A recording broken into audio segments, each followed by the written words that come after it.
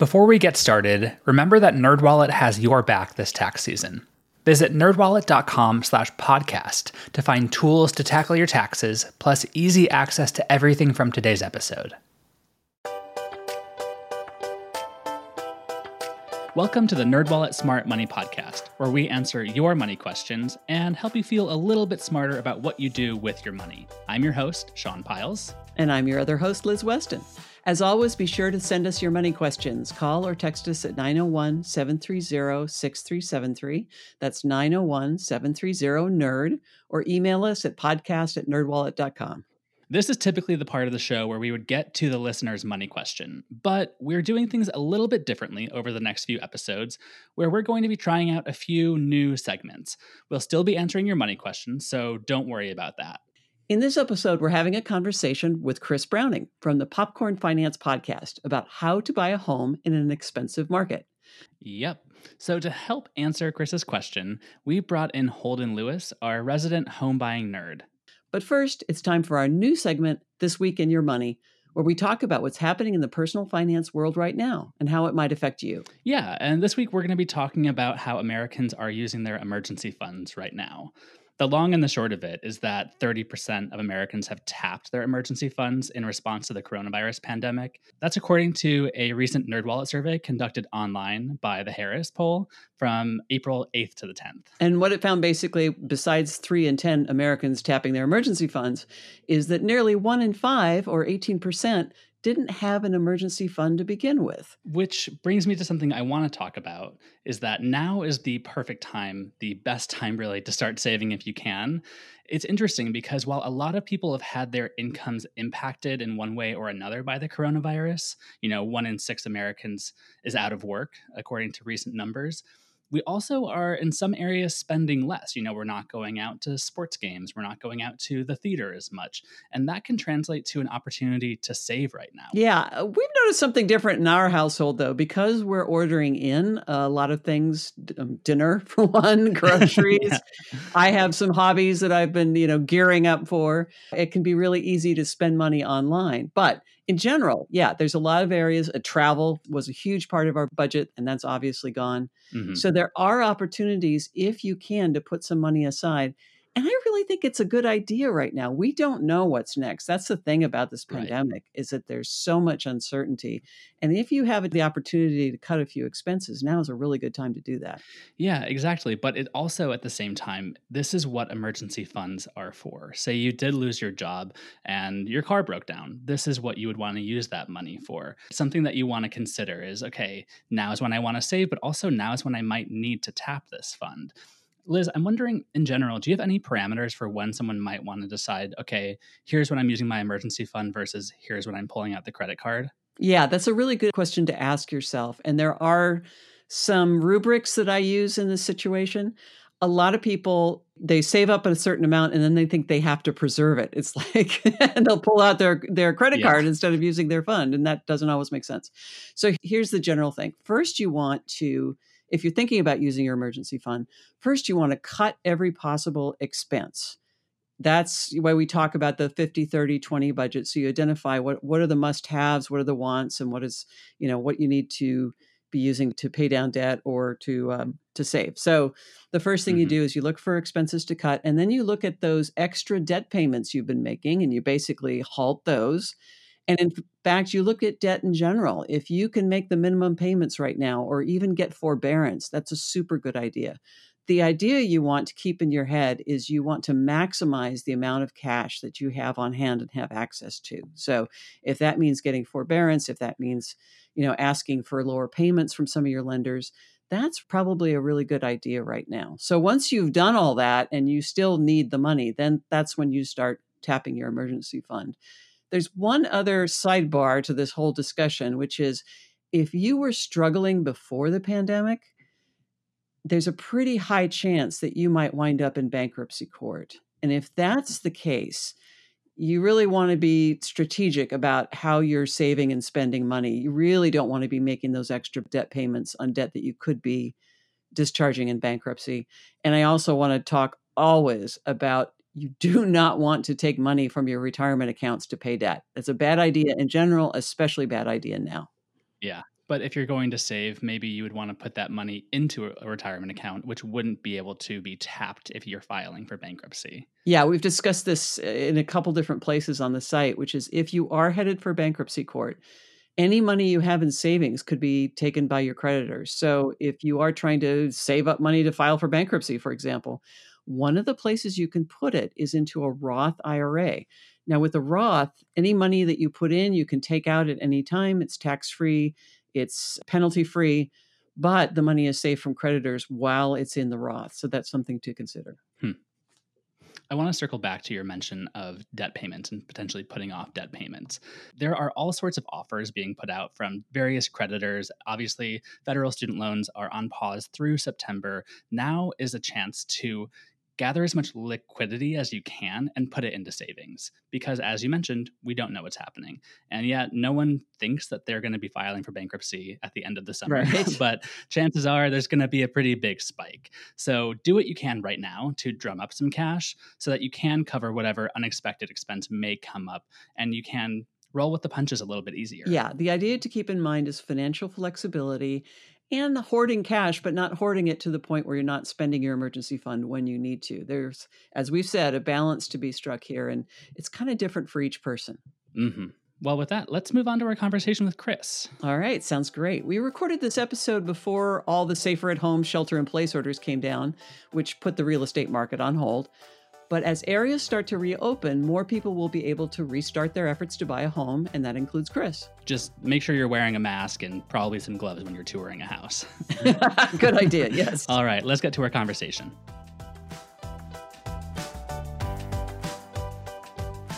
Chris Holden, welcome to the show. So happy to have you guys on. Greetings from South Florida, where the houses are a lot cheaper than where you are, but the incomes are a lot lower too.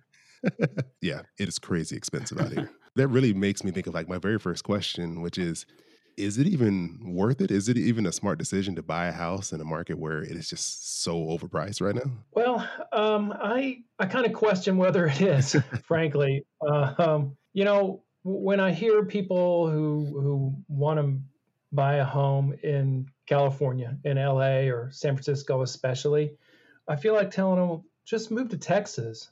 I know that, there's a lot of ties keeping people in California, but sometimes I wonder, well, if you're not in the movie business or the tech business, why not go to Texas or Idaho or Colorado or...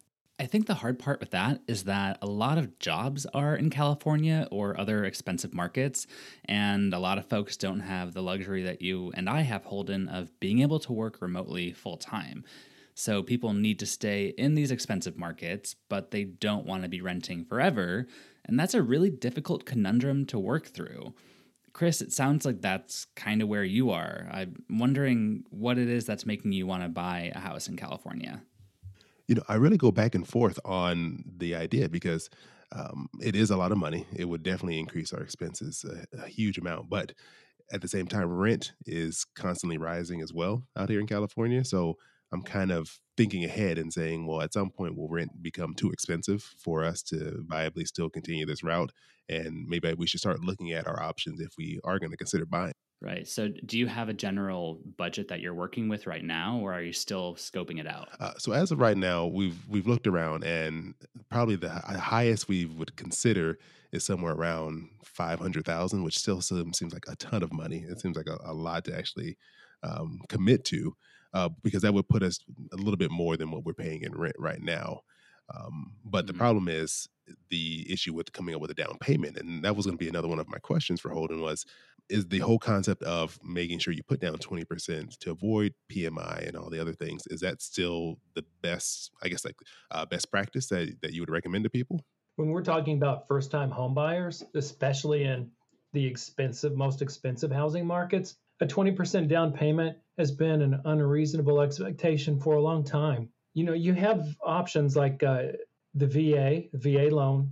You can buy a home with 0% down. That's a wonderful program for people who qualify for it. People who are in active duty military or retired and a few others. But there's also first-time home buyer programs that let you get in at 3% down. You can get an FHA loan at 3.5% down, and that's especially good if your credit score is below 720. The way I look at mortgage insurance is that it's the price that you pay for buying now when you want to own a home, rather than waiting to save that down payment, and meanwhile home prices keep rising. Mm. Yeah, because that is one of our concerns is the longer we wait, the housing seems to just continue to keep growing in the process of us waiting. That's right. I mean, with mortgage insurance, let's say you pay $500 a month for mortgage insurance, which would be quite a lot, but in a really high price market, that might be the case. Well, are home prices rising faster than $500 a month? They probably are. And so it just kind of makes financial sense. Okay, well, if you're spending that amount every month, but your appreciation is rising faster than that PMI payment, it's probably worth it. That makes sense. I mean, that's definitely a better way of looking at it than the way I'm looking at it now, which is PMI is a lot of money. So I appreciate that. Yeah. Right. I mean, people look at it as a necessary evil, and I think of it as more like an expensive good. It is allowing you to buy that house now. And, it's really valuable to buy a house when you're, say, in your early 30s instead of having to wait until your late 30s. No, that makes sense because it's such a scary prospect of committing to something that I think every little thing that makes it a little more expensive kind of scares me away at times. Yeah, especially because you're putting a lot of money into a down payment, but then you also need to have some reserves still for when emergencies pop up, as they inevitably will. And all of that takes a really long time to save. Do you and your wife have a timeline for when you want to buy a house? We were thinking probably not within the next 12 months, just because we were very focused on building up an emergency fund and kind of taking care of any other things we had as like priorities, like in the near future, and then begin the process of saving up for a down payment, not knowing how much in the end we would have to set aside to buy a home. Mm-hmm.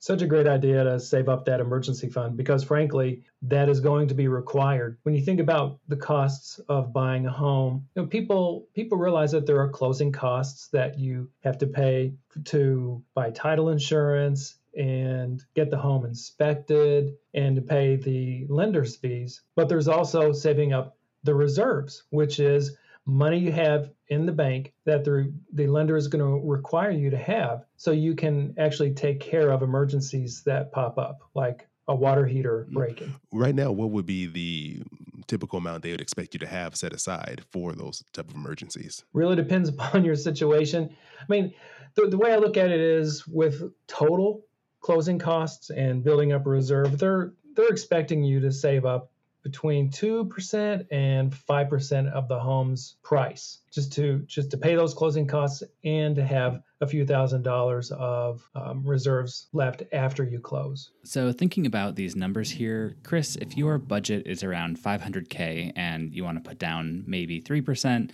then you'll also need another 3% in savings. It seems like just to be safe, you'd probably want to have around $50K or 10% saved, so you can make the down payment and then also have your cash reserves as well.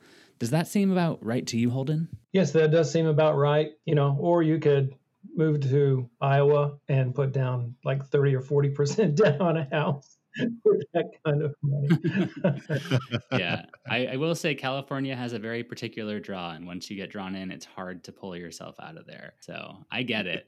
But there's also a reason why I moved to Oregon and didn't try to buy a house in California. It's just too expensive. So I'm wondering what kinds of compromises you might be willing to make in terms of maybe getting a fixer-upper or maybe moving a little bit out into a more suburban area. Like, what are you thinking in terms of the changes you'll make and what you want so that you can buy a house in your timeline? I think that's what makes it so difficult is that for years, even though we've been renting this whole time, I had an over an hour one-way commute to work. And it was miserable. I hated it every day. It was 2 hours a day. I was just sitting in a car. Right. And so the thing is, like where I work and where most of the work is concentrated in really expensive areas. And the issue always is, am I willing to, move to somewhere that's going to be a definite hour-long commute, and I'm like locked into that for years and years, versus maybe being willing to go for like a cheaper home that is like a fixer-upper, which is harder and harder to find these days out here. But that was actually one of my questions as well, is the process of finding a fixer-upper, and especially in an expensive market, and then going through the work of repairing it and getting up to a place where you'd be happy with it, is that still a good idea in this type of market? I think it is a good idea if that's the best way to buy a home where you want to buy it and avoiding gigantic commute times. You got to be careful. One of the main things you got to do is get a thorough estimate of the cost of fixing up a home from a general contractor. Know exactly what work you'll want and need to have done, know how much it'll cost, what the possible overruns might be, and you can make a good decision only after you have those numbers. And you also just kind of have to think about the disruption. Like, I think of it in terms of, if you're going to still be living in the home while work is going on, how much would you pay to avoid those hassles? And just kind of think of that as an added expense. But I think overall, fixer-uppers are going to become more and more popular because houses are just so expensive. Chris, are you considering any sort of tiny house situation or more like a trailer? I know that there are some in the Southern California area. There are neighborhoods of really nice trailers, and it's not the 3-bedroom family home that you typically expect, but they can make a really efficient use of the space, and they will tend to be less expensive than a traditional home. Is that anything that you're considering or willing to compromise on as well? Sean, I actually love tiny homes. I have a slight obsession with them, and my wife and I have looked at them. We one of the reasons we were like, maybe we should move out of state, because we stayed at a tiny home resort in Wyoming actually a couple months ago, and we're definitely open to the ideas. I guess just finding the right place, which we haven't seen too much in our local vicinity, but we would definitely be open to the idea if we find the right place. Right. Well, you guys, I think that might be all we have time for. Chris, do you have any final questions that Holden might be able to answer for you? The one final question I had was that a lot of times people say that, when you get into a home, you need to stay there for a certain amount of time for it to be like a worthwhile investment. What would you recommend for someone, especially like a first-time home buyer, if you're going to finally decide to go in and buy a home? What would be the minimum amount of time you need to commit to staying there to make it a sound purchase? Just remember that you're shelling out a lot in closing costs when you buy, and then real estate commissions when you sell. So you want to get a certain period of ownership to make it worth it. I would say generally that's 3 or 4 years at the minimum, maybe even more than that. I was always wondering what that point was where it's like, okay, now you should maybe consider looking for something else. Right. I mean, I owned my first house for just 2 years, but first of all, made a pretty good capital gain. I mean, it was in Toledo, Ohio, so the house is cheap. So like a capital gain of like $10,000, $15,000 seemed like a whole lot.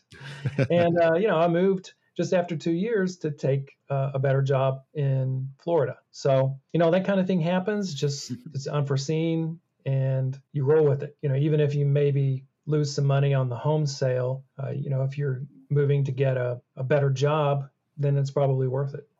Okay. Well, thank you, Holden. I really appreciate all the help that you've answered a lot of my questions here. Oh, great. Well, it's my pleasure. Now let's get to our takeaway tips. First tip, make sure you can stay put.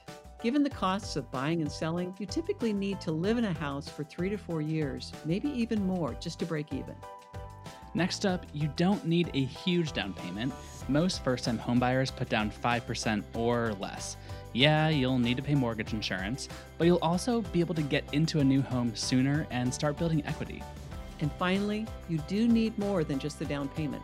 Expect to pay closing costs and have a cash reserve big enough to cover a couple mortgage payments after closing. That is all we have for this episode. You can call or text your money questions to the Nerd Hotline at 901-730-6373. That's 901-730-NERD. And you can also email us at podcast@nerdwallet.com and visit nerdwallet.com/podcast for more info on this episode. And here's our brief disclaimer, thoughtfully crafted by NerdWallet's legal team. Your questions are answered by knowledgeable and talented finance writers, but we are not financial or investment advisors. This nerdy info is provided for general educational and entertainment purposes and may not apply to your specific circumstances. And with that said, until next time, turn to the nerds.